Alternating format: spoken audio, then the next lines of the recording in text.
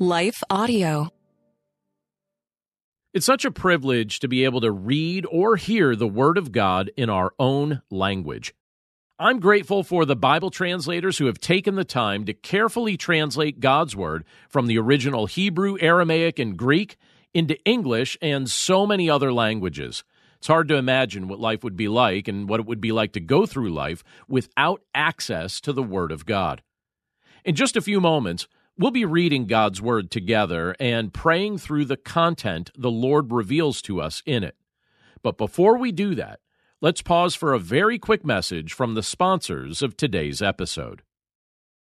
Hello, folks. My name is Derek Greer, and I'm reaching out to fellow pastors and church leaders just like you to join me and other Christian leaders and organizations throughout the nation as we come together on June 8th and 9th for National Unity Weekend. Together, we will show the love of Jesus as we serve our communities on Saturday, June 8th, and then preach from a shared text on Sunday, June 9th. To register, go to unityweekend.com. That's unityweekend.com to join us as we unite the church and unite the nation. Hi, everyone. If you've been injured in an accident that was not your fault, listen up. We have legal professionals standing by to answer your questions for free. Call now and find out if you have a case and how much it's potentially worth. Call 800-497-4410. I'm here with spokesman John Wolf. So, John, tell everyone listening who should call right now. Well, Maria, first off, thank you for having me here. It's always nice to answer the listeners' questions. Now, as far as who should call in, anyone who's been injured in an accident and think you deserve compensation, give us a call right now. 800-497-4410. You'll find out if you have a case and how much it's potentially worth. Thanks, John. You heard it, folks. Take advantage of this opportunity and call now. 800-497-4410. Advertisement sponsored by Legal Help Center. May not be available in all states. You're listening to Daily Devotions with Pastor John. I'm John Stange, and today's devotion is inspired by Nehemiah chapter 2, verse 2, which says, "And the king said to me, 'Why is your face sad, seeing you are not sick?' This is nothing but sadness of the heart. Then I was very much afraid."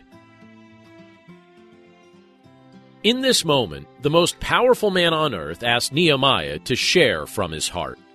He wanted to know what was troubling him. We're told that this experience prompted fear in Nehemiah's heart. But he answered the king anyway, and he explained to the king that the city of his forefathers was in ruins, with gates that had been destroyed by fire. The book of Nehemiah makes it clear that he had a heart for what mattered to the Lord. It's also clear that Nehemiah was a man of faith, prayer, and action. But we're also given a very human or down-to-earth kind of glimpse of Nehemiah.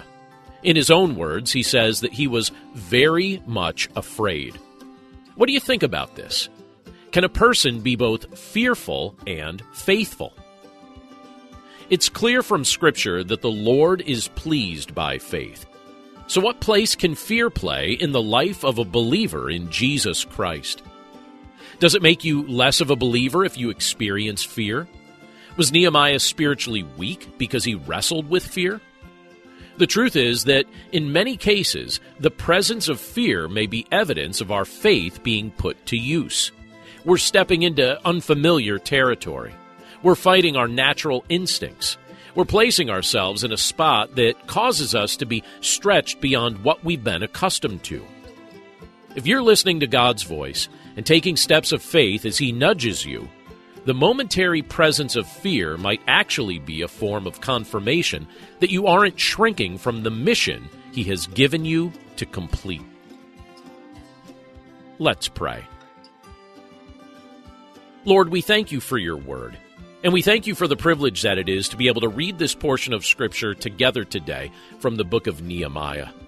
And Lord, as we look at this portion of your word, we could see that Nehemiah was afraid, he was also sad, he was really wrestling with a variety of emotions.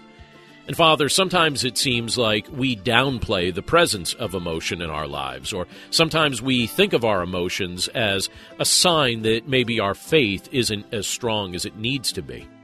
But when we look at Nehemiah's life and when we look at his testimony, we could see that his faith in you was strong, it was genuine, he trusted you completely, and he was looking forward to the things that you were about to do in his life and in the lives of those he cared about. Lord, it's very clear when we look at your word that you are pleased by faith. And we recognize that the gift of salvation is only received by those who accept it by faith in your Son, Jesus Christ. So, Lord, when you stretch us and when you allow us to experience new things, things that are unfamiliar to us, things that are the result of us actually exercising our faith, we pray that you'd help us to put our fear in the proper place.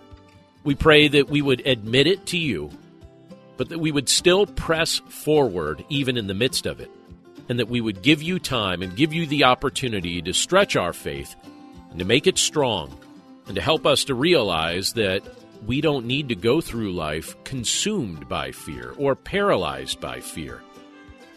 Our momentary fears can be submitted over to your lordship, and we can rely on the strength that you've given to us as we trust you by faith to press on, regardless of the state of our emotions in any particular context.